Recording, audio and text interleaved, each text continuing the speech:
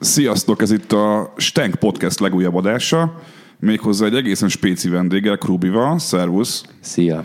Akivel már elég régóta akartam beszélni, és történt pár olyan dolog a közelmúltban, ami alapján van is miről. Nekem a legelső kérdésem az, hogy úgy mi a keresztneved? Krisztián. Tényleg érdekel, mert hogy azt el kell mondani, hogy szerintem az elmúlt 2-3-4 évben nem nagyon volt olyan sztori itthon, hogy valaki ennyire a semmiből ilyen hamar ilyen ismertséget érjen el, hogy a Majkától a fonogramon át most mindenki erről beszéljen, miközben egyébként mondjuk nem tudom a keresztnevedet se. Tehát ugye a magánéletemet a számokon túl eddig nem annyira kommunikáltam semmilyen platformon, igazából ennyi. De most már, hogy van, nemrég láttam, hogy van Wikipédia oldal, amilyen helytelen információkkal. De azt én is néztem egyébként, hogy a Dillinger Escape Plan az hatott a zenédre? Ha egy előadót kéne mondanom, aki az all-time kedvencem, akkor a Dillingert mondanám egyébként. Tényleg? De olyan szempontból helytelenek az infók, hogy olyanok vannak ott, hogy a nehéz lábérzés az első számom, mikor így bőven nem, szóval így nem. Tehát előtt Pesti egy évvel hamarabb jött ki, meg ilyenek, de a nevem az ott van, tehát hogy Krisztián a nevem egyébként.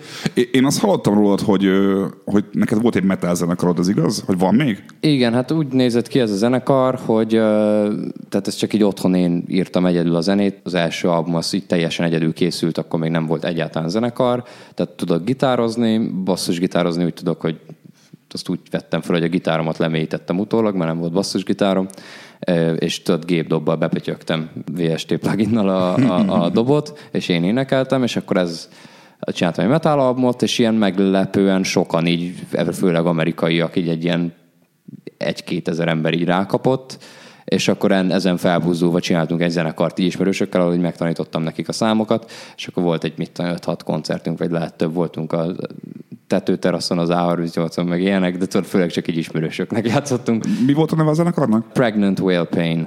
Terhes, bálna, fájdalom? Igen. Ez valamilyen ilyen metalcore vicceskedős dolog volt, vagy? Az is, már pontosan nem emlékszem, de valahogy így ez így jött, tudod, így nem gondoltam azt, ez is ugyanúgy, mint a Krúbinál, nem gondoltam, hogy ez bárki meg fogja hallgatni, és csak így nem gondoltam túl, és valahogy így ez. Gimiben nagyon szerettem a bálnákat, mert volt egy ilyen gag, amit így csináltunk, hogy amit így évekig fenntartottam, hogy én nem hiszek a gimiben, hogy én nem hiszek a bálnák létezésében, és így mindig érveltem, és a végén már annyira jó lettem benne, hogy így meggyőztem embereket, és ez tök jó volt, és akkor valahogy emiatt a bálna szót így be akartam építeni, azt, hogy többi hogy jött, arra már nem emlékszem. Szóval itt egy alapban ilyen trollkodó srác voltál gimnáziumban? Ezek szerint már elég úgy hangzik. Ez túlzás, tehát nem voltam ez az őrült trollkodós, semmi ilyesmi, csak most ez pont egy ilyen dolog volt, ami történt, de azért nem mondanám ezt így a fő személyiségjegyemnek, hogy mindig viccelődök, vagy valami ilyesmi. Hogyan találtad magad a metalból az új hullámos trap-szerű hip-hopnál? Az egy elég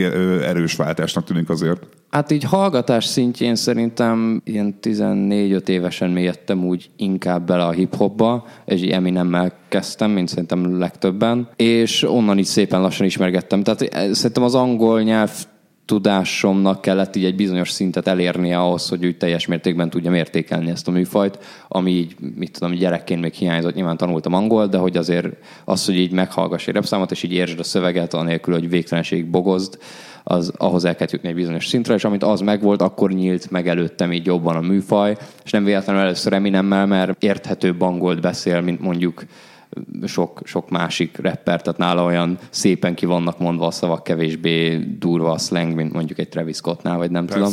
És akkor kellett egy kis idő, amíg így jobban belemélyedtem ebbe a műfajba, és megtanuljam a nyelvezetét, és akkor így rajongóként is így már így szerintem egy 20 éves koromtól jött el az időszak, hogy tényleg így nagyon belemélyedtem ebbe, és így elkezdtem az ilyen a jelenlegi szcénát, és így nagyon megszeretni, meg tökre tetszett, ahogy ez a trap hullám így növekszik, és hogy csomó érdekes előadó van benne, meg nagyon tetszett, hogy bizonyos előadók, mondjuk Kanye West, ugye a korábbi érákból is mindig meg tudnak újulni, és úgy nagyon megszerettem ezt az egész szcénát, és úgy mindig is csináltam, tehát már gimiben is csináltam rap számokat, csak ilyen olyan személyesek voltak, tehát hogy így név szerint a haverjaimat beleraktam, és akkor így végigmentem mindenkinél, és így gúnyolottam rajtuk, vagy ilyesmiket csináltam, meg a kedvenc kocsmánkról készült egy szám, és akkor ilyesmiket csináltam, és ez előbb-utóbb elvezetett oda, hogy megszületett a Pesti est, amit így csak felraktam YouTube-ra, és így elkezdett így valamilyen szinten már az a szám, és így önmagában így pörögni, és akkor így amiket onnantól kiadtam rap számokat, azokat már így ez alá a Krúbi valami alá vittem be, és így elkezdett így tovább nőni a hallgatóság. Nekem egyre jobban megjött a kedvem hozzá nyilván. Tehát válaszolva az eredeti kérdésre, hogy a metából hogy jutottam a hiphophoz, hogy így valahol mindig is ott volt ez, meg hallgattam más műfajokat is még ezeken kívül. Úgy általában nagyon szerettem alkotni mindig dolgokat, ezek nekem ilyen izgi projektek voltak, amiken én nagyon jól szórakoztam, meg így a haverjaimat szórakoztattam, meg ilyesmi, és ez volt az, ami kinőtte magát, de továbbra is írok más jellegű zenéket, csak azokat nem feltétlenül osztom meg ilyen platformokon. Te akkor a magyar ilyen hip-hop közegben ilyen kicsit outsider voltál, vagy mindig is, vagy azért mondjuk, amikor így elkezdett érdekelni a hip-hop, akkor így elkezdtél az ilyen magyar vonalon is nézelődni, vagy te már inkább az a korosztály vagy, aki az ilyen nagy öreg magyar arcokat így teljesen elkerült és kihagyta, és neked már rögtön az ilyen új trappes figurák voltak meg először? Teljes elkerülés az nálam így nem volt meg, tehát azt inkább a nálam ilyen 3-4 évvel fiatalabbaknál láttam, hogy ők már tényleg így te most mennyi vagy? Én most 24. És úgy inkább azt látom, hogy ők már tényleg így a trap szcénában szocializálódtak teljesen. Én úgy nem voltam úgy benne annyira így a hip-hop közegben itthon soha. Tehát, hogy így nem jártam ilyen bulikra 17-8 évesen, tehát valahogy az ilyen bulizás, meg ilyen társasági életem sosem annyira így a zenei ízlésemhez kötődött, főleg mert mondom, ilyen zenéket hallgattam, és főleg, mint Dillinger Escape, meg Meshuggah, aminek egy elég szűk réteg a hallgatósága. Inkább úgy simán a gimis osztályon, meg ilyesmi, és akkor nem ilyen zenecentrikus bulikba jártunk, vagy ilyesmi. Úgyhogy ilyen szinten nem voltam annyira benne, de emlékszem, hogy mit tudom én kamaszként, még így amik így eljutottak hozzám magyar rappek, azok például a Kilakik itt voltak, meg inkább ezek az old school-abb vonal volt az, ami így el is jutott hozzám. Nyilván mindig így hallgatgattam rappereket itthonról is, de azért azt hiszem, hogy összességben meghatározóbb volt így a külföldi hatás, és inkább így az utóbbi években gyakorlatilag a nálam fiatalabbakkal kapcsolatban érzem azt, hogy így már úgy figyelem a rap műfajt, hogy mikor jön ki neki a következő, úgy érzem, hogy képbe vagyok, meg így követem, mert nagyon szerintem tök szimpatikus nekem ez, amit tényleg nálam is fiatalabbak, az ilyen Kapitány Máté, Hírfrak, Figura, stb. Ők csinálnak. Szerintem ez egy tök jó vibe, ami így nekik van, meg ilyen pozitív az egész, amit csinálnak, és tök jó szerintem.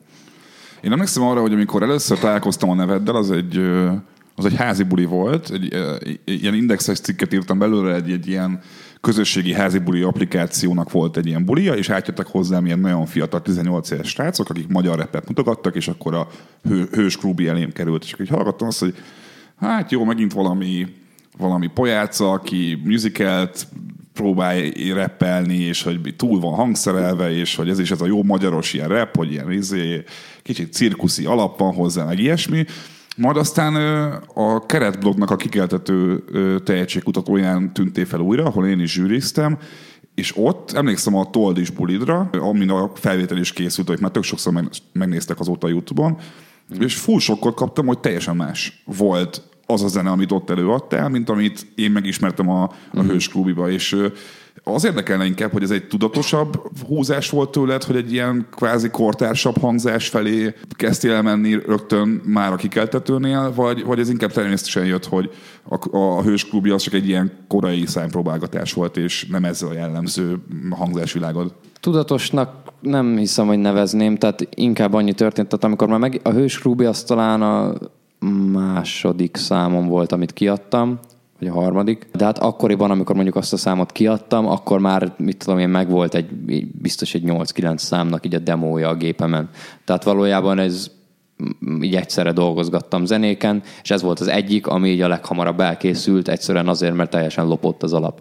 Tehát ez az egyetlen száma, ahol egyszerűen úgy, ahogy van, ez az Aladdinban az egyik dalnak az instrumentálja, azt, hogy kikopisztam, és csak írtam rá egy rappet, mert így, nem tudom, nagyon szerettük ezt a számot a nővéremmel, mert nem tudom, hogy általában a Disney meséket szeretjük nagyon, és akkor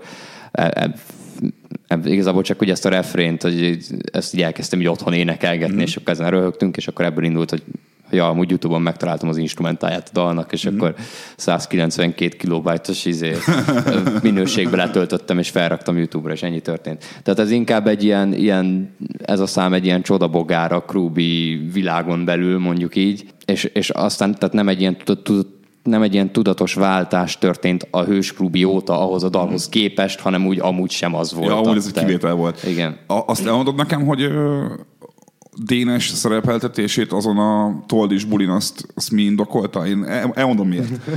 A barátnőmmel néztük a koncertet, és egyrésztről le voltunk sokkolva, hogy mennyire jól szólt te a színpadon, mint hogy a zene is tök jól odacseszett, tökre érezted a flow-t, ahhoz képest, hogy ez egy tehetségkutató, egy pár fokkal életebbnek tűntél, mint a többiek. Majd feljött egy langalét a hosszúhajú szőke srác, nulla flow-val, gyakorlatilag nulla színpadi jelenléttel, nagyon furcsán reppelve, és én akkor így emlékszem, hogy ott álltunk, hogy hát ez a gyerek, ez imádni volt, ez mennyire cukina ott a színpadon. Azt azért nem gondoltuk volna, hogy Index videó lesz mondjuk belőle egy évvel később.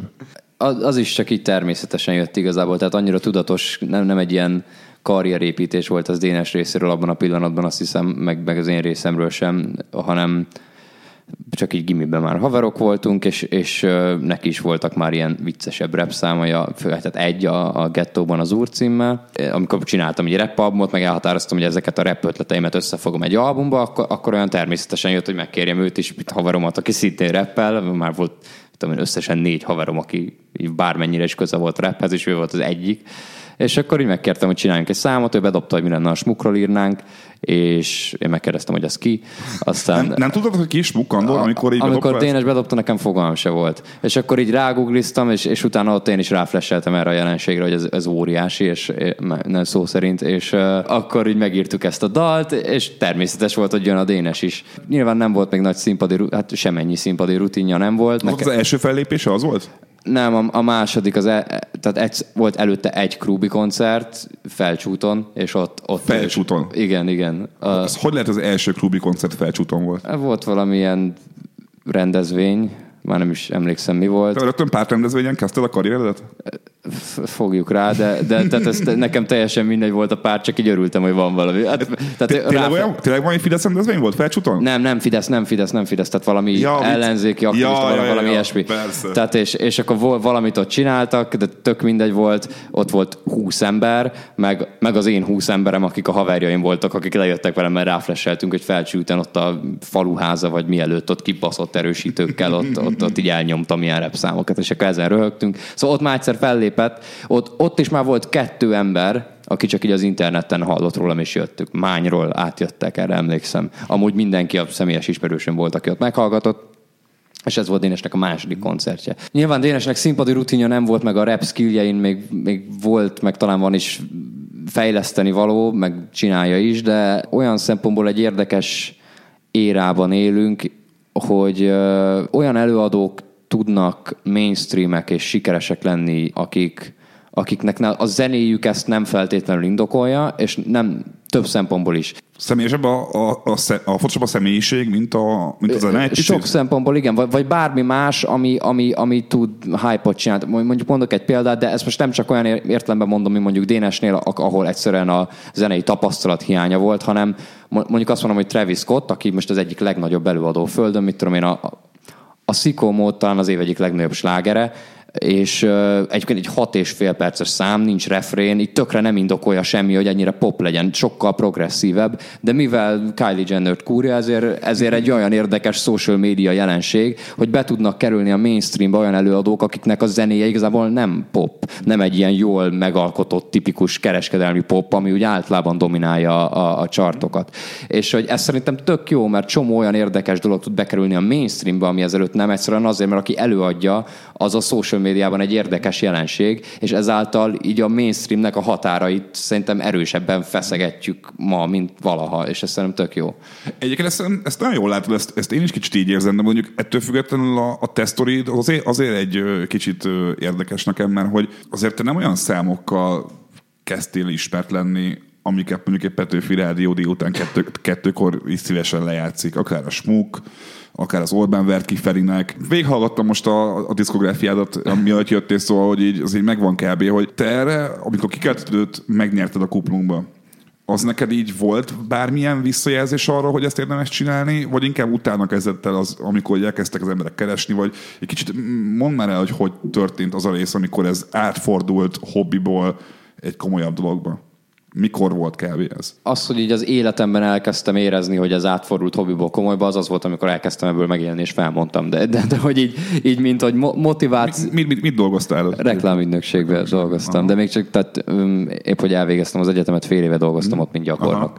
Tehát, hogy nem én csináltam az ilyen komoly marketing stratégiákat ebben az országban a nagy cégeknek, de tehát ebben az érában, vagy ebben a szférában helyezkedtem el. A zenének az alkotását abszolút hasonlóan csinálom még mindig. Innentől, tehát nem volt egy ilyen drasztikus váltás, amikor kaptam valami olyan visszajelzést egy koncert, vagy valami videónak a megjelenés volt, hogy akkor most ezt már így kell csinálni. Tehát valahogy úgy érzem, hogy pont az elejétől kezdve talán azt fogta meg az embereket, hogy iszonyat trágár vagy.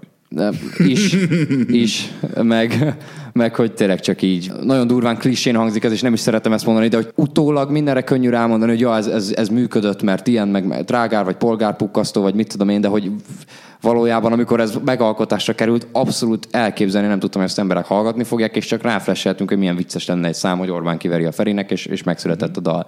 És igazából ezt szeretném továbbra is csinálni, hogy csak úgy, amit mindig is csináltam, így gimiben is, és továbbra is dolgozok más projekteken is a Krúbin kívül, hogy csak így szeretem így mondjuk úgy kifejezni magam különböző alkotásokban, és ezt csinálom továbbra is. Nekem kicsit az jött le a zenédről egyébként, hogy mintha neked a Krúbi az egy ilyen terápiás célú gőzleeresztő projekt lenne, hogy ahogy most beszélgetünk, meg amiket hallottam rólad másoktól, hogy alapvetően egy nagyon kedves, nagyon okos, nagyon szimpatikus fiatalember vagy, aki aztán mondjuk, hogyha meghallgatom a zenéjét, mondjuk nem én mondjuk egy laikus, akkor lehet, hogy sokkot kap, mert hogy nem tudom, a gangstáik óta nem volt ekkora paraszt senki. Tehát lehet, hogy ez egy jó kifejezés, csak igen, ez is egy olyan dolog, amit nagyon sok zenész mondott már nagyon sok különböző helyzetben, de igen, tehát az, hogy nyilván az, hogy itt van egy olyan platformom, amin bármit ki tudok mondani, meg úgyis az elejétől fogva úgy létezett ez a projekt, hogy szerencsére nem. Tehát mit tudom én, ha vagy, most ezt nem bántásból mondom, de hogy olyan előadó vagy, aki mondjuk úgy kezdte a karrierét, hogy Petőfi Rádió, stb. Nem bizonyos dolgokat nem mondhatsz ki, ha nem akarod kiábrándítani a saját hallgatóidat. Én pedig úgy érzem, hogy jelenleg abban a helyzetben vagyok, hogy gyakorlatilag bármit mondhatok, csinálhatok, amit éppen autentikusnak érzek, mert nincsenek határok, mert annyira úgy minden irányba azonnal beletapostam mindenbe az elején, hogy így úgymond ki lett így nyitva előttem minden ajtó, ami tök jó. Szerinted ez közrejátszott abban, hogy most már megérsz a zenélésből, hogy a legelejétől kezdve az SP-től az Eszenyi Enikőig oda össze, mint hogyha bementél volna egy ilyen nagy popkulturális múzeumba, és így elkezdtem lövöldözni minden irányba. Hát az, hogy közrejátszott-e benne, azt nem tudom, tehát, mert ugye marra sok előadó van, aki ugyanúgy megél a zenéből, és nem csinálja ezt. És mondjuk kevés van, aki ezt csinálja, és megél belőle. Úgyhogy nem tudom, hogy mennyire ez az a dolog, ami ezt elősegítette, de lehet, hogy úgy van, hogy ha ezt nem csináltam volna, de valami más csinálok, mondjuk hasonlóan érdekesen, akkor ugyanúgy működött volna. És lehet, hogy tehát, hogy szerintem minden egyes számomra, amiben így elhangzanak popkultúra szereplőinek a nevei. Közszereplők, köszönöm szépen. Tehát minden a számban, amilyen elhangzik, ilyesmi van, 150 másik dolog az interneten, amiben ugyanúgy elhangzik, és nem futott be. Nem tudom, szerintem sok mindenem múlik, így álltak a csillagok, és lehet, hogy ez is része, de szerintem ez egy ilyen komplexebb valami annál, hogy így egy dologra rá lehessen mutatni, hogy ez ezért működött, vagy ezért nem működött. Én emlékszem arra, amikor elkezdett a Facebook falamon is, meg más embereknél is felbukkanni a neved, és emlékszem arra, hogy rengeteg ilyen ősrapper, hiphophoz közeli true arc ismerős, ami így elég keményen fikázott téged. Tehát még máig szoktam olyanokat olvasgatni, hogy van, mint lenne egy ilyen feszkó a te személyeddel szemben, és az ilyen nagyon true kőrapperekkel szemben, hogy amit gyakran elhangzik az, hogy clickbait vagy, hogy csak sokkoló dolgokat mondasz, és hogy csak ezért kapnak fel, és hogy nem vagy true rapper. Miközben egyébként mondjuk a Scarcity-ék, ha jól tudom, így kicsit alányultak, így segítettek az elején, aminél hitelesebb brigád, meg mondjuk ilyen szempontból kevés van. Ezt te is tapasztaltad így? Hát így nekem személyesen nem sokan. Senki nem szól még be neked így ilyen más rapperarcok közül, hogy Krúbi fake vagy ilyesmi? Nem, tehát eljutott hozzám, hogy bizonyos emberek mondjuk a személyes profiljukon kiraktak rólam ilyen dolgokat, de hogy nekem személyesen eddig mindenki nagyon kedves volt, úgyhogy nincsenek ilyen tapasztalataim. és összességében úgy gondolom, hogy az interneten pedig mindenki nyugodtan fejtse ki a véleményét bármiről, tehát hogy erre van. Én mondjuk nekem nem jutna eszembe, mondjuk a számaimban valahol ezt csinálom, szóval igazából én is bűnös vagyok ebben, de hogy tehát valahol meg tudom érteni, hogy mondjuk azokat, akik magát a hip-hopnak így a szentségét nagyon komolyan veszik, és mondjuk ennek a szubkultúrának így nagyon oszlopos tagjai, azoknak valamilyen szinten irritáló lehet egy ilyen jelenség, mint most az enyém, vagy akár annó a belga, akik valahol ezt parodizálják, és ezzel van, amikor sikeresebbek, mint azok, akik ezt komolyan csinálják. És ezt valahol értem, hogy bántó lehet, csak közben meg, hát hogy így ez van, vagy nem tudom, én így.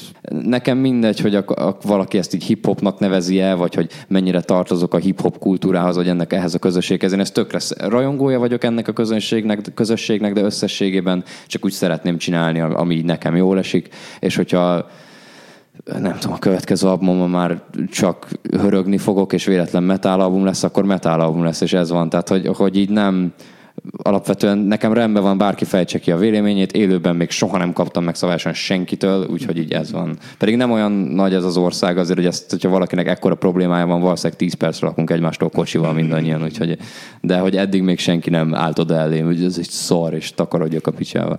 Te úgy érzed egy ilyen generációs szakadékot az általad is említett új hullámos trap széna és a klasszik old school rapperek között? Te érzed, hogy mintha lenne egy ilyen generációs szakadék, hogy a régi arcok, akik úttörők voltak, akik közül csak páran futottak be, azok mondjuk tegyük fel, rossz szemmel nézik azt, hogy 20 éves srácok Hypebeastben mutogatják a Sprite-ot a, nem tudom, Modács téren hajnal 2-kor a haverjaikkal, és közben skrütölnek folyamatosan. Hogy érzel, hogy én érzek egy picit, csak az érdekel, hogy te például ezt érzékel, de hogy lenne egy ilyen old head, new head szintű ellentét. Biztos, hogy létezik, azért már csak az off-media kommenteket kell megnézni, hogy látszon, hogy vannak ezek az arcok, meg azok az arcok is, de vagy ez ilyen elkerülhetetlen szerintem, és majd nagyon kíváncsi leszek, hogy a jelenlegi 20 éves trap arcok, hogyha 35 évesek lesznek, és lesz valami új, akkor vajon ugyanazt fogják-e csinálni, amit velük csináltak a mostani old headek. Létezik ez a dolog, ez szerintem elkerülhetetlen, szerintem így fölösleges ezen feszülni, és szerintem mindenki csináljon, ami neki jól esik. Tehát, hogy vannak emberek, akiknek van egy ilyen felsőbbrendű, ilyen igazságérzetük, hogy már pedig ez a helyes út a hip-hopnak, vagy nem tudom, szerintem akkor hívd máshogy. Meg máshogy is, tehát mindenki trapként emlegeti, amit most csinálnak. Tehát, hogy ha azt mondom, hogy hip-hop, akkor lehet, hogy előbb jut eszedbe a kirakik itt, mint a figura, és ha azt mondod, hogy trap, akkor meg a figura, meg a Lumenprala jut eszedbe. És szerintem lehet, hogy nem is baj, hogy előkerült jobban ez a kifejezés, hogy trap, mert így talán kevésbé kell veszekedniük az embereknek ezen, mondom, szerintem közvetlen környezetemben egyébként azt érzem, hogy erre annyira nincsenek ráfeszülve az arcok, mint én azával dumálok erről, és tökre támogató a fiatalokkal, azt mondja, hogy ő nem így csinálná, de hogy érti, hogy a fiatalok valami más csinálnak, vagy érte dumálok Gegével, és mondjuk Gege pont jó példa arra, hogy mind a kettőben meg lehet találni. Ő egyébként nagyon, nagyon ügyes, nagyon kedvelem az ő cuccait egyébként. Szerintem így az én generációmnak, így magyar hiphopban talán ő így a csúcsa. Hát meg szövegileg szerintem mindenképpen. Meg szerintem tök jó, tehát hogy ő azért is jól képviseli szerintem az ilyen köztes rész, mert hogy ugye létre is hozta ezt a eurójeles Gege karakter. Igen. Tehát, hogy ő valahol mindkettő egyszerre. És meg a Gucci Gangnek csinált egy ilyen low budget feldolgozást. De ő egyébként tök kreatív.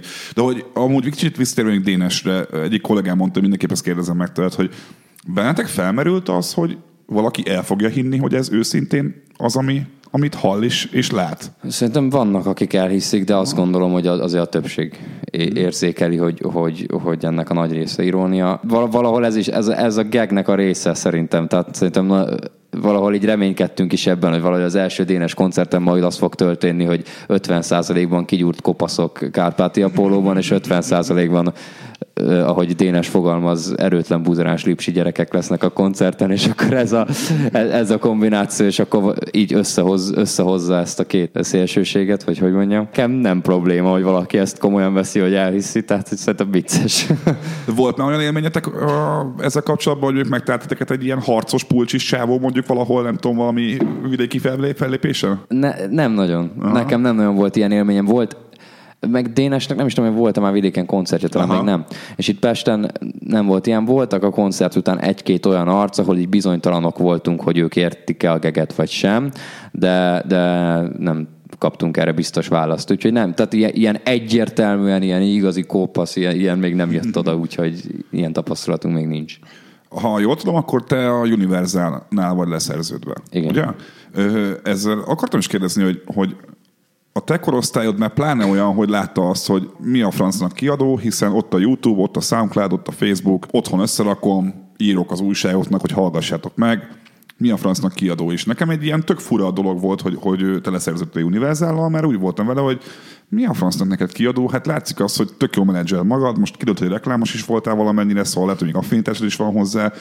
Miért kell 2019-ben egy új hullámos trap-szerű előadónak nagy kiadó?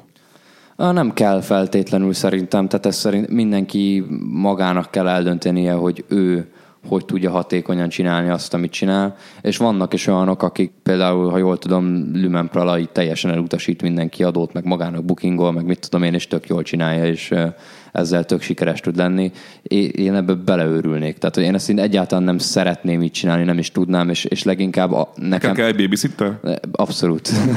Tényleg lehet, hogy rövid távon legalábbis anyagilag az a legkifizetődőbb, hogyha nem hagyod, nem az senkinek 100%-ot, hanem mindent magadnak csinálsz. De nekem így nem ez az elsődleges szempont, hanem az, hogy az alkotások a lehető legfaszábbak lehessenek. Sokkal jobb cuccokat tudok alkotni, hogyha egy multinak a büdzséjével dolgozom, és sokkal több időt tudok arra fordítani, hogy a zenét írjam, és a klippeket találjam ki, és akár az ilyen online kommunikációt javítsam, hogyha a háttérfeladatokat úgymond elintézi nekem valaki így az én felügyeletem alatt. És gyakorlatilag egy ilyen szituációt próbáltam létrehozni, és tényleg abban a helyzetben voltam, hogy... Te kerested meg őket, vagy ők téged? Ők engem, és utána, tehát összesen azt hiszem, hogy 7 vagy 8 kiadóval ültem le. Tehát annyira hirtelen jött ez az egész kikeltető, írt a HVG, írt az Index, hogy utána gyakorlatilag egy 7-8 kiadóval ültem ott, hogy egészen a legkisebb menedzsment cégektől a Universalig. És ugye Scarcity-snek, meg már Scarcity is voltam, ami nem ilyen klasszikus értelemben vett kiadóként működik, hanem inkább egy ilyen csapat vagyunk, segítjük egymást. Gyakorlatilag bármiből válogathattam, és mérlegeltem, és nekem ez tűnt a legjobb opciónak.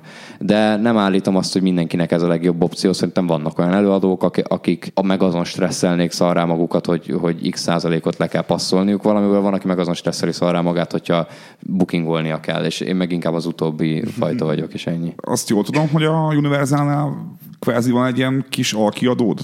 Nehéz lábérzés akadémia? Igen, de ez még annyira nem dolg. Tehát, hogy egyenlőre a Nehéz Láb Akadémia annyi, hogy ezzel a projekttel ezzel segítem a Dénest egyelőre. Tehát egyelőre mondjuk úgy, hogy Dénesnek lett létrehozva egy kiadó.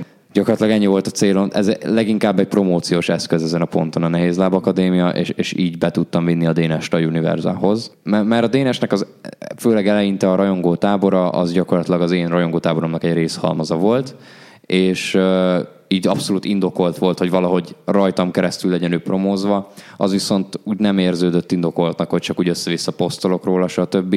És úgymond létrehoztam így egy kiadót ezzel a céllal, hogy a Dénes. Akkor még szóval kb. Őt menedzseled.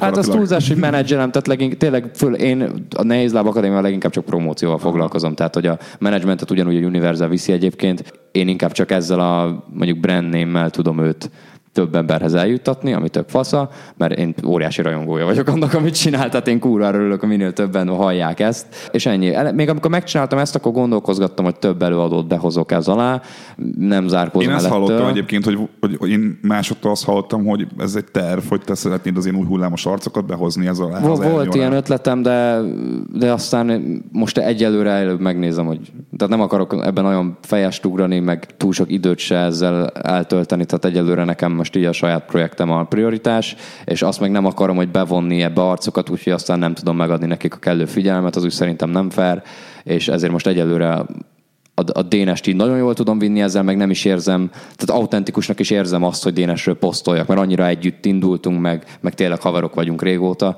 de nem akarok mondjuk a saját Instagram oldalamból egy olyan oldalt csinálni, hogy minden második poszt egy másik előadóról szól. Ezért egyelőre még úgy voltam, hogy egyen visszább lépek, és most egyenlőre a Dénessel próbálgatom ezt egy-két évig, aztán meglátjuk, hogy egyáltalán akarok-e kiadóként aktívabban működni, vagy élvezem ezt a részét. Mondtad az online kommunikációt, hogy erre is kell figyelni, és hogy erre használod a felületet is, és hogy te tartod azért rajongókkal a kapcsolatot. Ez annyira igaz, hogy jól tudom, hogy neked van egy ilyen mém kreáló csoportod, vagy oldal, a Geci Posting. Igen, az a neve, igen, pontosan. Krúbi Geci Posting. Ez egy ilyen teljesen decentralizált csoport, én nem vagyok benne. Egy ilyen még az első videóklipemben, a Smukban, ami több mint egy éve jött. Nem is vagy benne abban a csoportban? Nem akarok, az szerintem elbasznál. Tehát, hogy ha én benne vagyok a csoportban, akkor Én azt hogy ezt te vezeted? Nem, semmi. Ez létre lett hozva. Annyi, hogy a Smuk videóban volt egy olyan kiírás, egy pár másodpercig a videó alján, hogy valaki hozzon már létre egy ilyen csoportot. És akkor valaki megcsinálta, és tényleg így elkezdett nőni, most már azt hiszem, hogy több mint 10 000 tag van benne. De hogy én nem lépek be, tehát szerintem az elrontaná a csoportot, mert posztoknak egy része az lenne, hogy emberek nekem produkálják magukat. Ez azt hiszem elkerülhetetlen lenne, hogyha a rajongóm tudja, hogy én ezt most megnézem, akkor annak függvényében fog posztolni. Egyébként eljut hozzám csomó minden, valami vicces van, és a haverjaim benne vannak, akkor screenshotot küldenek. De hogy én nem akarok belépni, mert az úgy elbasznál, de ez egy teljesen decentralizált valami nekem. Én nem vagyok admin, nem csinálok semmit, az adminok nem a menedzsmentem, ez egy ilyen rajongóktól indult valami.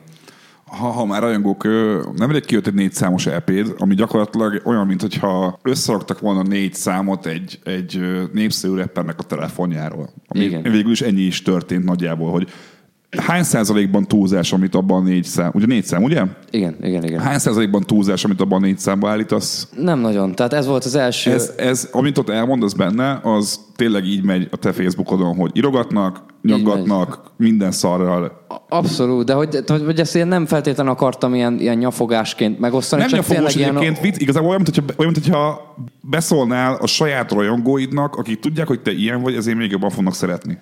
Lehet, hogy ez történt, nem tudom. De tényleg összességében annyi történt, hogy csak így tálalom, hogy így ez van. Tehát gyakorlatilag nincs nagyon olyan állítás ezen az EP-n, ami ellene túlozva. Egy van, de melyik?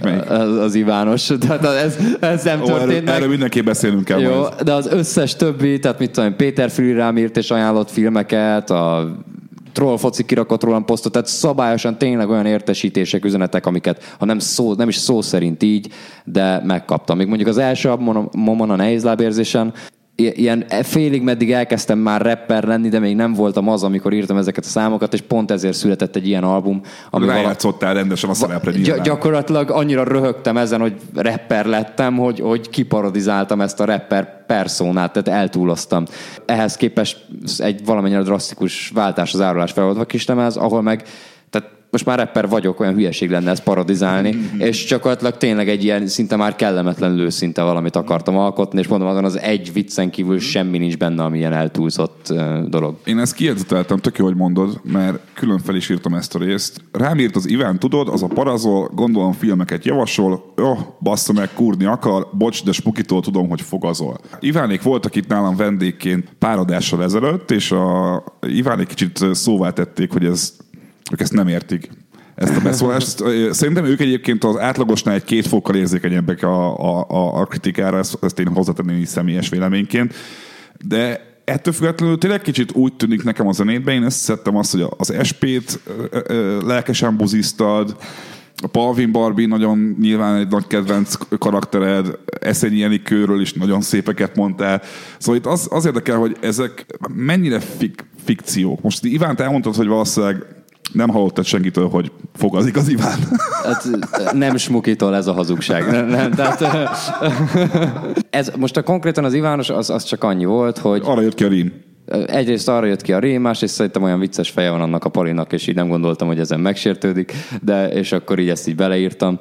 Ennyi. Tehát tényleg, egyszerűen nem gondoltam túl, tehát hogy ennyi történt, tehát én soha az életben nem jutna eszembe megsértődni, ha valaki ilyet írna rólam, és mindig én valahogy azt feltételezem, hogy a közönségem olyan, mint én. Mindig így dolgozok, vagy nincs értelme máshogy csinálni, hogyha az a célom, hogy megnyerjek minél szélesebb rétegeket, stb., akkor előbb-utóbb veszítek, mert ki fogok adni valami olyat, ami nem fog tetszeni senkinek. Ha pedig magamat és a hozzám hasonló embereket akarom megnyerni, akkor pedig magamnak alkotok, és akkor mindig király, mert ha én élvezem, akkor remélhetőleg ők is. És ez is egy olyan dolog, hogy szerintem vicces ez a sor. Szerintem tök vicces, gyakorlatilag csak párhuzamba állít, hogy ugye rám írt a Péter Fülli, és akkor ugye nagyon szép lány, és akkor reménykedve megnyitom, hogy biztos kurni akar, és nem filmeket javasol. Én nem tudom ki az a Péter Fülli. Nem? Bocs, fingom nincs.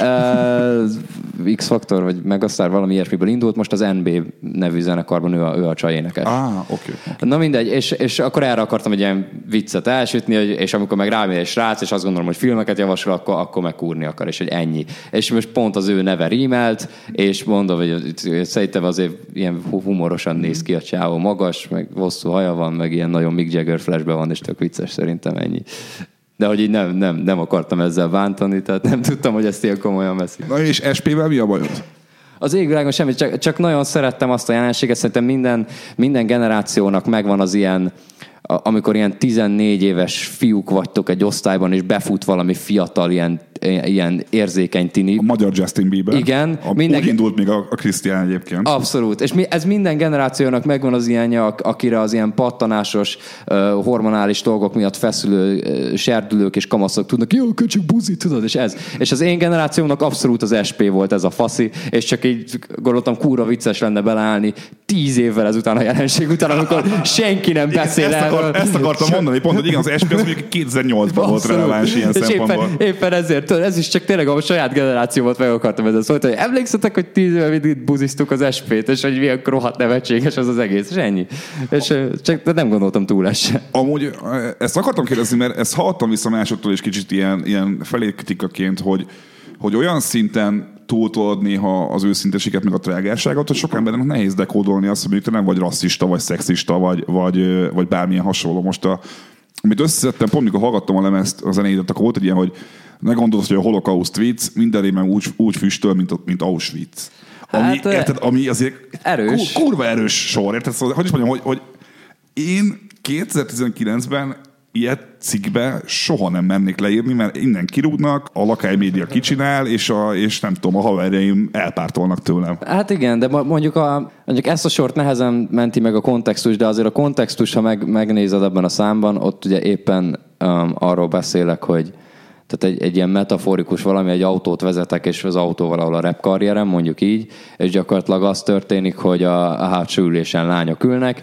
Tehát tényleg létezett ez a jelenség, miután az első pár számot kiadtam, és voltak benne ilyen eléggé provokatív, ilyen fekete humor dolgok, akkor utána egy bizonyos emberek így elkezdték így várni, hogy mikor mond valami durvát, tudod? És gyakorlatilag ezt a jelenséget akartam ezzel csak kiparalizálni, hogy az Auschwitz szó egyébként félbe is van szakítva a számban egy ilyen női kacajjal, tehát gyakorlatilag annyi történik, hogy... Te is érzed, hogy ez egy kicsit erős ez a sor, és nem akarom befejezni. És valahol furcsának érzem, hogy a kis rajongó lányok, tudod, amikor valamilyen tök durvát mondok, amit ők nem is biztos, hogy értenek, tudod, akkor így az, de olyan crazy ez a Krúbi, tudod, és valahogy ezt a jelenséget. Akkor te élvezed azt, hogy így sokkolod az embereket ezekkel? Szóval azért valamilyen szempontból erre a régi béna kifejezés a polgárpukkasztás, ami szerintem ma már egy borzasztóan hülyén hangzó szó. Végülis ezt csinálod? Hogy szándékosan sokkolod az embereket? Bizonyos szempontból szerintem igen. Tehát például ezzel a sorral kifejezettem. Tényleg mondom, ezzel a sorral inkább az volt a célom, hogy kifejezzem, hogy milyen vicces az, hogy tudom sokkolni az embereket. De igen, tehát előfordul. Szerintem az egy hatékony eszköz tud lenni.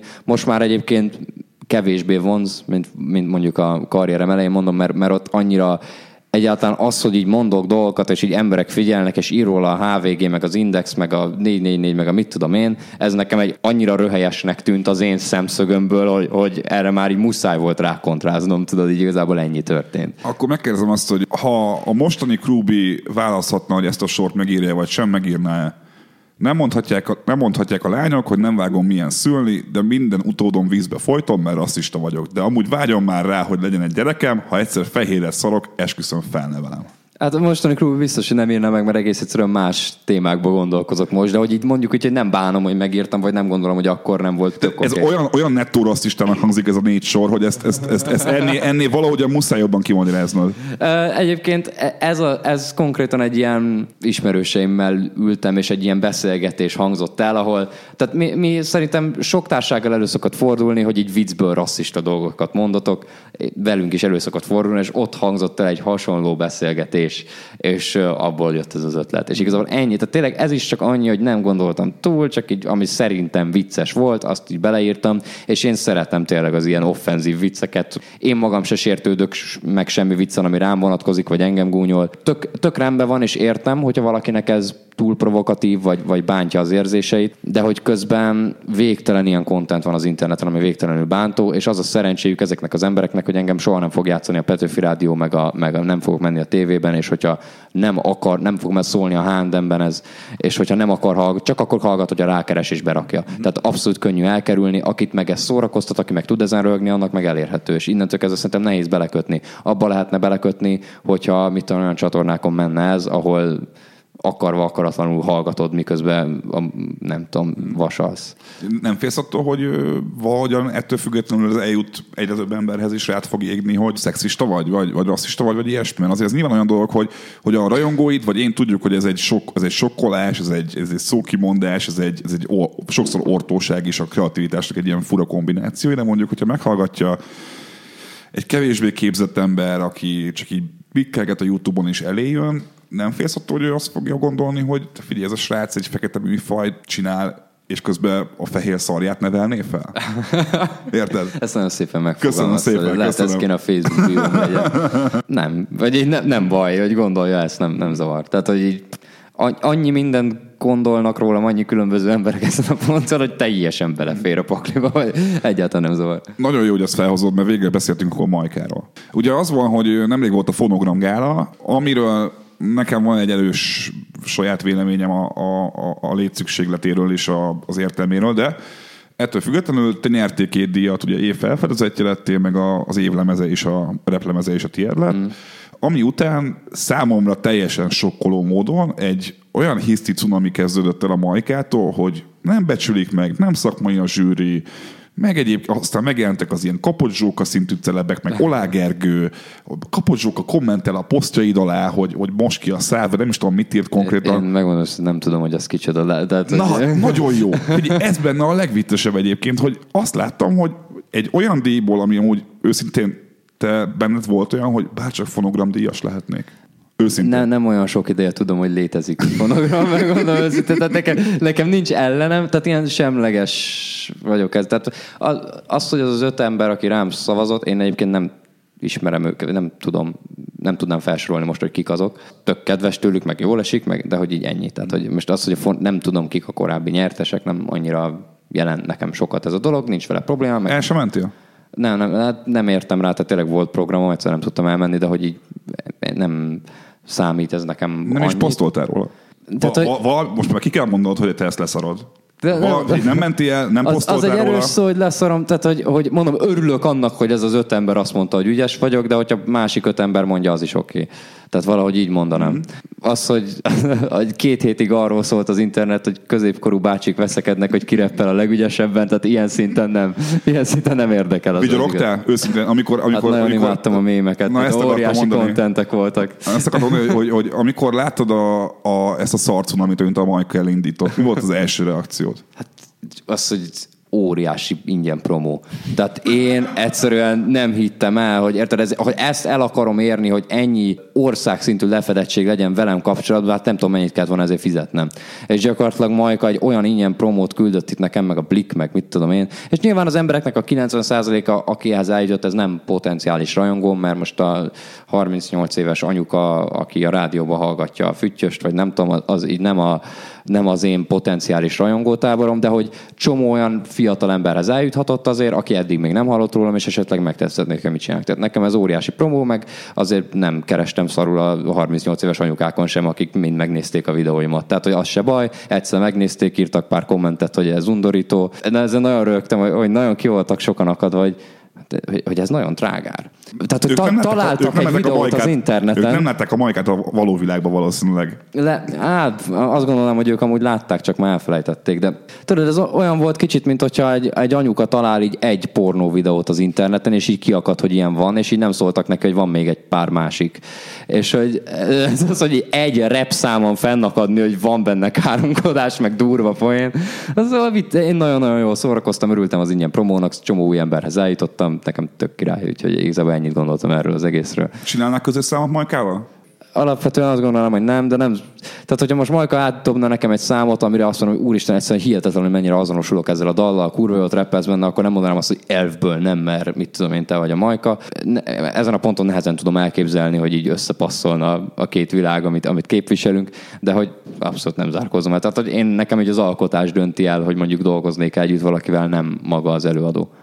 Most szerintem nem kicsit ironikus az, hogy a műsor egy részét azzal töltöttük, hogy arról beszéltünk, hogy a trap, meg amit te csinálsz, az nem is feltétlenül hip-hop, miközben a legjobb raplemez-díját megnyerted, miközben a Majka azon panaszkodik, hogy ő amúgy rapper és nem pop előadó, és te mégis te nyertél egy raplemezzel, miközben te is azt mondod, hogy nem feltétlenül vagy hip-hop előadó. Amúgy a nehézlábérzés lemezen úgy gondolom, hogy a számok fele ilyen trappes, a számok fele meg inkább vagy old school rap, vagy akár teljesen más irány. Tehát, hogy nem gondolom, hogy nem passzol a hip-hop kategóriába a lemez, de összességében mi hogy van kategorizálva, most ugye a Majka pop, vagy hip-hop, most én trap vagyok, vagy rap, tehát ez olyan szinten hidegen hagy, hogy ez tök mindegy. Tényleg teljesen mindegy, és én megmondom őszintén, szerintem Majkának is kurva mindegy, hogy nem nyerte meg a fonogramdíjat, nyomott egy médiahacket, ebben nagyon profi, ha megnyeri, ha nem, róla beszél az ország 2 hétig, ő is biztos jól keresett ezen, és ennyi. Nekem az idei év egyik nagyon kedvenc meglepetése volt a Lil Fraknak a lemeze, Brokaz, hogy ejtik? Szerintem Brokaz, jó. Annak ellenére, hogy szerintem annak a lemeznek megvannak a maga hibái, szerintem szövegileg még azért bőven lenne hova fejlődni, meg én kicsit azt érzem ebbe az egész közegbe építve az új mostani 18-20 éves srácos trap szintére, hogy az ötletek megvannak, a zene megvan, az alapok megvannak, megvan minden klisé, ami kell ehhez, viszont a szövegileg még nem igazán látnék semmi olyan mélységet, ami indokolná, hogy ezzel annyit kelljen foglalkozni. Mert nálad egy kicsit azt tapasztaltam, hogy te láthatóan, mikor leülsz írni egy dalt, akkor a fejedbe összeáll az, hogy mi a sztori, mi az érzés, mi az üzenet, amit szeretné átadni. Viszont mondjuk a Lil Fraknál, vagy még más hasonló srácok, de most a gegét azt tegyük félre, még ezt olyan nem érzem. Szerintem ez inkább azért van, mert még a műfajjal is ismerkedik mindenki, és a rímképzés, a ritmika, a magyar nyelv kapcsolata az angolhoz, ez még kicsit akadályozza, és mindenki kísérletezik, vagy inkább arról van szó, hogy nem feltétlenül kell már mindenkinek olyan mélyet mondania ahhoz, hogy szórakoztasson ezzel a műfajon belül. Szerintem valahol a kettő kombináció. Tehát egyrészt valahol az van, hogy még így most kezd el szerintem kialakulni most kezdtek így ráérezni páran, hogy lehet magyar nyelven ezeket a flókat és ritmikákat, amik ilyen angolul tök jól működnek, mert minden második szó egy szótag, sőt, tehát gyakorlatilag egy szótagos szavakból épül fel az angol nyelv, és így nagyon jól lehet ilyen rövid, szaggatott, ilyen bemondásohogy, amik csak egy ilyen életérzést átadnak, és ilyen 5 szótagos minden sor, ezt tök jól lehet csinálni, és szerintem még csak most kezdik el kitapasztalgatni egy páran, hogy lehet a magyar nyelvvel ezt megoldani. És ilyen szempontból egyébként nagyon érdekes lesz, hogy valószínűleg külföldön előbb-utóbb tehát hogy pár éve van már csak, tehát annyira túl van már telítve a trappel minden, tehát már olyan sok nem lehet ebből hátra, tehát hogy 5 éve csak ez megy, és valószínűleg rövidesen meg fog halni ez az egész hullám szerintem külföldön. Tehát amikor már Ariana Grande meg Taylor Swift trap alapokra énekel, akkor jön az a pont, hogy lassan elkezd ciki lenni az undergroundban. És vajon az lesz Magyarországon, hogy jó, egy ilyen 7 év késéssel megérkezett a trap, de 7 évvel tovább marad, vagy egy sokkal rövidebb hullám lesz, azt nem tudom. De igen, szerintem egyrészt az, hogy talán így a szövegileg sokszor kevésbé érdekesek a magyar trap előadók itt-ott, mint a külföldiek, bár ott is vannak teljesen unalmas sablonos előadók, de igen, vannak olyan előadók, mit tudom én, Vince Staples, stb., akik szövegileg is marha érdekesek, miközben... Igen, Denzel Curry talán a legjobb példa erre. Nekem ő a igen. És szerintem ez egy nagyon jó példa tényleg arra, hogy szövegileg is nagyon izgalmas, érdekes és nagyon átgondolt, miközben a trapnek az ilyen esztétikát abszolút hozza. Szóval igen, ez is benne lehet, hogy még ezt kicsit tovább tartott átültetni magyarul, mert tényleg bonyolult a 3-4 szótagos szavainkkal, meg ragokkal, meg azzal nekem nagyon sok magyar rappet elbasz, mint rajongó, hogy a hangsúlyozás, ezt még az elején én is az első pár számban sokszor elbasztam, meg még mindig néha, de igyekszem kerülni. Ugye a magyar nyelvben ugye mindig az első szótagot nyomjuk meg minden szóban. És ehhez képest sokan ugye csak így vagy így próbálják másolni a külföldi flókat, és ilyen, mit tudom én, ne velem a gyereket, tudod, igen, így repelnek, és annyira idegesítő, és nem tudok ezzel mit kezdeni. És ugye ilyen sok szótagos szavakat tök nehéz néha úgy beilleszteni, hogy mindig az első szótagot kell megnyomni, és a maradék 4-et meg így nem lehet, mert az hülye hangzik, hogy bonyolítani, meg ilyen igen, értem, mire gondolsz egyébként. És hogy ezért szerintem kellett egy kis idő, amíg átültették ezt a trap dolgot a magyar nyelvbe. Mi volt a másik fele a dolognak? Már elfelejtettem. A másik fele az volt a dolognak, hogy nem feltétlenül igényel ez a műfaj olyan mélységet, mint mondjuk az old school hip-hop. Igen, valahol az is, ami meg azt szerintem egy abszolút pozitív jelenség, hogy egyre kevésbé arról szól a hip-hop, hogy van egy belúpolt alap, gyakorlatilag jellemzően egy sample valami más zenéből, amit pitcheltek, vagy valami, meg aláraktak egy dob témát, és csak egy loopol, és akkor az egész entertainment, hogy valakinek a szövege. Hanem elkezdenek ezek komplex alkotások, darabok lenni. Szerintem az egyik legnagyobb mérföldkő a műfajban a Kanye-nak a My Beautiful Dark Twisted Fantasy, ami nekem bőven nem a kedvenc Kanye album, de elismerem a súlyát az albumnak, hogy ő gyakorlatilag leült, és 75 különböző producerrel és zenésszel csinált egy albumot, ami tök progresszív, a számstruktúrák bonyolultak, vannak benne különböző részek, témák, akkordváltások, stb. És elérkeztünk a rapben is egy olyan pontra, ahol mondjuk egy Kapitány Máté olyan számokat ír, ahol nem a zene egyszerűségét és monotonitását a szöveggel kompenzálják, hanem a production annyira komplex igazából, hogy egy átlag rockzenekar elbújhat emellett. Mm-hmm. Tehát, hogy ahhoz képest, hogy mindig van a dob, meg jobbra, meg balra pennelve egy gitár, középen a basszus, meg az ének, ez ehhez képest lófasz. És amit egy Kapitány Máté csinál... Ezzel mit fogsz kapni? Hát, bocsánat. Nem, nyilván abban a műfajban is vannak nagyon komplex előadók, de mondjuk maga a production value, az szerintem, bocsánat, hogy ennyi angol, nem tudom, hogy vannak ezek a szavak magyarul, és utána, amikor valaki ezt csinálja, hogy angol szavakat használ. Semmi gáz, megbocsátunk. Csak hogy így jutnak ez, mert főleg angolul olvasok erről az interneten, és kopizom Antoni Fantanó véleményét.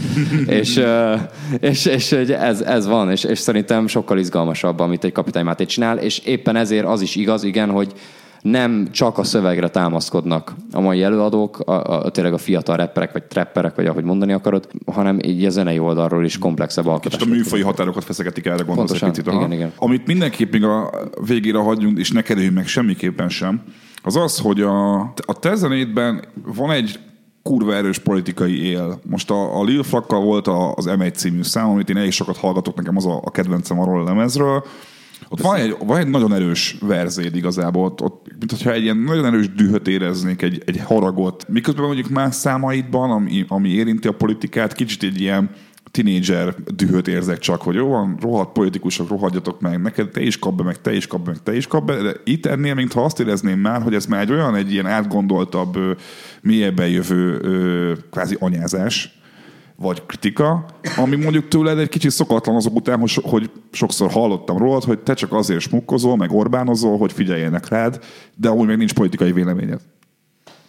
Hát azért soha nem smukkoztam, meg Orbánoztam, hogy figyeljenek rám, tehát leginkább tényleg annyiról van szó, hogy egyébként tehát ez a szám egy kicsit más, mindjárt rá is térek, hogy miért. De az eddigiek gyakorlatilag tényleg annyiról volt szó, hogy ami így eszembe jutott, ami vicces volt, ami éppen foglalkoztatott, azt így beleírtam. Nem gondolom, hogy az én politikai műveltségem olyan kiemelkedő, nem akarok aktivista lenni, nem gondolom azt, hogy én egy ilyen véleményvezér vagyok a témában, akit követni kéne. Egyszerűen csak nem cenzúrázom ki ezeket a gondolataimat se, legyenek bármilyen felületesek, vagy amilyenek, ezt mindenki döntse el magának, hogy mennyire az surface level az egész, amit csinálok.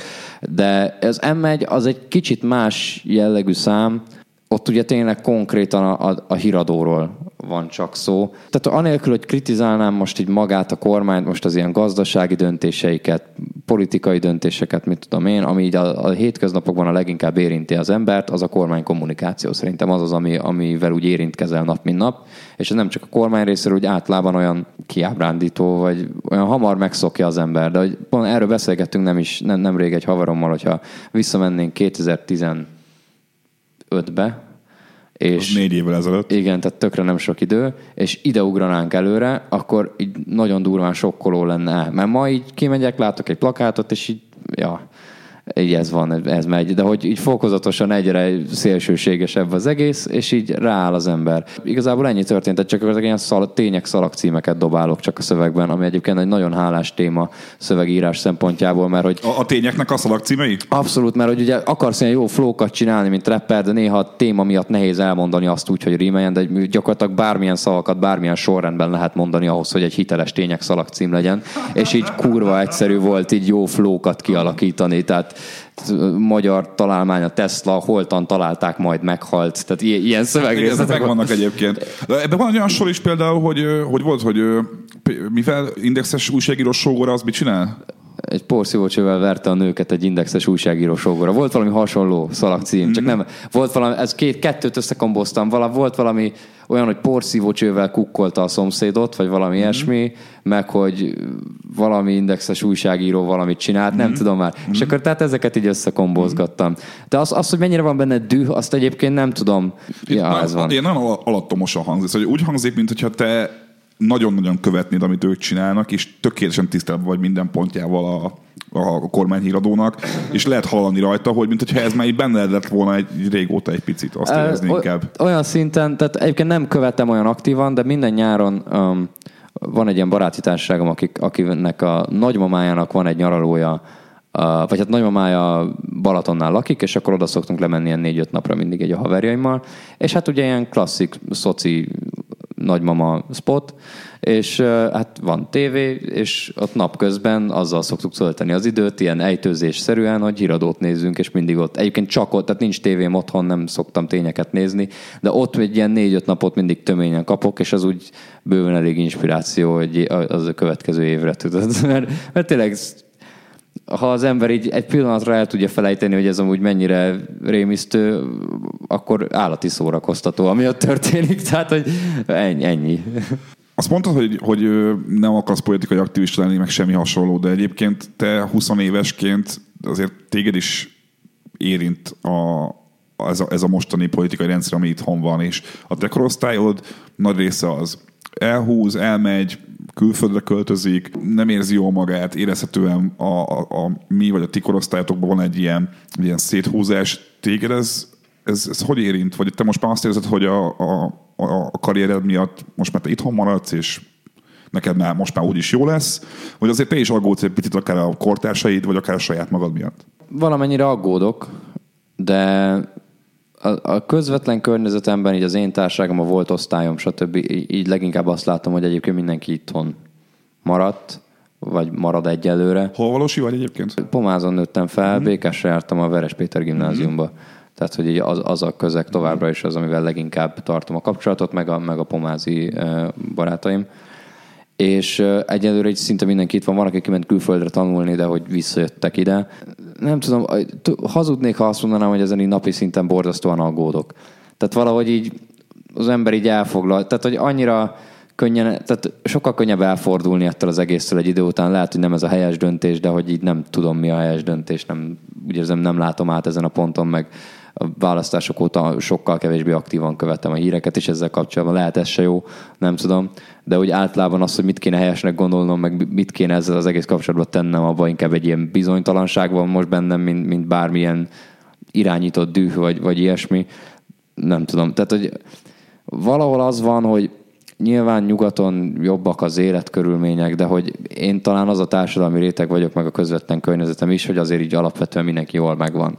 Valahol, minthogyha az alakult volna ki, hogy van így a leges-leges legfelső réteg, akik mondjuk a kormány közeli csókos arcok, akik megszavaztatják magukat, ez most így nagyon csúnyán hangzik, de az alsó 85%-kal, és a 85-től 95%-ig levő, mármint ilyen életszínvonalban emberek, akiben mondjuk én is tartozom, meg a környezetem, ők meg csak így nézik, hogy ja, hát jól megszapadtátok magatokat velük. Tudod? És így ez van, mi meg így itt el vagyunk, meg így meg vagyunk tűrve, úgy érzem, hogy a kormány által teljesen ignorálva vagyunk mindenki által, mert nem érdemes minket megszólítani, mert olyan kevesen vagyunk, nem érdemes egy kormánykommunikációt arra építeni, hogy minket bárki megnyerjen, mert mi a fasznak. És gyakorlatilag így a nálunk kicsit gazdagabbak eldöntik, hogy általunk befizetett adóval megszavaztatják azokkal, akik sokkal kevesebb adót fizettek nálunk, hogy a mi adónkkal hadd rendelkezzenek. És így ennyi történik, mi meg így, jó. És így ez van. Ezt elég jól látod. Ha volt fesztivál, ugye leszel most a Volton, ugye? Igen. Hogy a Volt Fesztivál, ami egyébként Orbán Ráhel meg Szájer Fanni ott voltak gyakornokok. Tegyük fel, a Volt Fesztiválos koncertre megjelenne Orbán Ráhel, és bejönne a backstage-be, hogy figyelj Krúbi, adna meg a számot, menjünk már bulizni, haverkodjunk már, közös fotó, menjünk el vacsorázni. Mi lenne a reakciód? Vagy már színpadról már leszólnál neki? Nem is tudom, mi lenne. Nem biztos, hogy felismerném így a színpadról. De hát valószínűleg jó zavarba lennék, nem is tudom, hogy kúra kínosan érezném magam, hogy Orbán rá. Most nem tudom, hogy mi az adekvát reakció. Hát nem hiszem, hogy elmennék vele bulizni. Nem tudom, milyen bulikba járnak, én nem szeretek annyira kólázni, úgyhogy lehet kihagynám. De nem tudom, tehát valószínűleg udvarias lennék, és kedves, mint a legtöbb emberrel, aztán utána azt mondanám, hogy nem érek rá. Egyébként figyelj, ez az udvarias és kedves, mint minden emberrel, ezt akartam kérdezni, jó, hogy felhozod, mert az nem volt, hogy a ismerkedésnél a te zenéid nem hatnak olyan jól a lányokra? Mármint, hogy ha én egy öntudatos nő lennék, és meg akarnám velem ismerkedni, és ölte meghallgatnám a zenédet, lehet, hogy elküldenének a picsába. Nem volt részemről annyira tudatos effort, hogy így a rajongó lányokkal így megismerkedjek, tehát azt szerintem tehát így hamar megismeri az ember az árnyoldalait a rajongókkal való kapcsolatnak? Nem is, inkább csak így azokat az embertípusokat, akikből a backstage-nél várakozó rajongó lányok lesznek, azokat hamar megismeri az ember. Egyébként mondom, semmi problémám azzal se, csak hogy nem szoktam ebben így aktívan részt venni, úgyhogy nem tudom, hogy szóval nincsenek kólázós, striptease táncos backstage partik a Krúbi koncertek után, tehát ennél nagypapásabban élünk. Ilyen szinten nem tudom, hogy az öntudatos lányok mit gondolnak, amikor megismernek. De attól még, tehát jó volt egy pillanatra elképzelni, hogy egy öntudatos nő vagy. Igen, amúgy kösz szépen, most én is kicsit jobban érzem magam. Mi lesz most a közeljövőben? Kijött most az EP 4 szám, jön a fesztivál szezon, gondolom mindenhol ott lesz, legalábbis gyanítom, hogy majdnem mindenhol. Hát a legtöbb helyen, igen. Szóval jó sok fellépés lesz most, közben dolgozom ezzel a második albumon, az is érkezik majd valamikor, még nem tudom megmondani, hogy mikor, nem akarom elsietni. Szerintem kurva jó lesz, meg egy ilyen izgalmas új fejezet. De hát nem annyira akarom, hogy ugyanazt csinálni a végtelenségig, hanem inkább új területekre elvezni mindig. És hát azt tökre várom, hogy elkészüljön. Egyébként megnyomom a koncerteket, csinálom a mindent, amit itt szoktam. és ennyi igazából. Ki az a magyar vonalról, ki az a 3 ember? Nem muszáj rappert mondani, mondhatsz bárkit, akivel nagyon szívesen csinálnák közös zenét. Akár featről legyen szó, akár csak egy produceri munkáról, bármiről. 3 ember. Egy bárkit mondhatok? Itthon, Magyarországról csak. Hát óriási lenne. Hát én egy olyan számot csinálnék, akkor hogy egy számban van benne velem mind a 3 előadó. Na. És úgy lenne, hogy egy Krúbi, feat. Lovasi András, feat. Lukács Laci, feat. Palvin Barbara. Így. Azt szerintem... Azt mondja, hogy ezt most álltad ki, vagy ez már megvolt korábban? Én most álltam ki, hogy ezeket így összekombózom, de igen, tehát nyilván gondolkoztam már azon, hogy Lukács Lacival egyszer összefutok a backstage-ben, akkor majd megkérem, hogy egy verzét nyomjon már az albumon, hogy valami para debreceni rap, az így jól jöhet. Oda merné menni Lukács Lacihoz a backstage-be, hogy szia Laci, Krúbi vagyok, itt egy alap rappely van. Nem tudom, hogy oda mernék-e menni. Nem tudom, nekem a tagcsapda, amikor gyerek voltam, ilyen óriási kedvencem, 8 évesen, amikor kijött az Élni vagy égni album, és akkor óriási rajongó voltam, aztán egy kicsit így kinőttem belőle, és így az utóbbi 3-4 évben így abszolút visszatért az életembe a tankcsapda, mert eljött az időszak az életünkben, hogy mentünk ilyen Balatonra, meg külföldre így a baráti társasággal, és mondjuk valaki, 1-2 haverom így megkapta az apukájának a régi kocsiját. És azok tipikusan, mit tudom én, egy 16 éves Mazda, garantált, hogy benne van a tankcsapda legjobb mérgek CD-je. Tehát ez egyszerűen elkerülhetetlen kelléke, egy ilyen beragadt CD lejátszó, tudod. Van 4 CD a kocsiban, az egyik a legjobb mérgek dupla lemez, és így az összes ilyen tankcsapda sláger így visszatért az életemben, mindig ordítjuk ezeket a számokat a kocsiban, amikor megyünk ilyen roadtrippekre a barátaimmal, úgyhogy akkor szempölözni egy tankcsoda számot. Az jó lenne, csak biztos beperelnének, úgyhogy nem szabad. de jó, hát nem tudom, oda mernék menni Lukás Lacihoz, de majd kiderül. Hát ha egyszer így alakul. Szuper, hát nagyon szépen köszi, Krúbi, hogy itt voltál. Hát én köszi a lehetőséget. Ez egy jó kis tartalmas beszélgetés volt. Osztályozzatok minket 5 csillagra, mert akkor az iTunes-on is tök szép kiemelkedő helyen maradunk, vagy ne, és szarjátok le. Én Sajudáid voltam, Krúbival itt a stúdióban, legközelebb jövünk majd, nem mondom meg, hogy mikor, az majd meglepetés lesz. Sziasztok!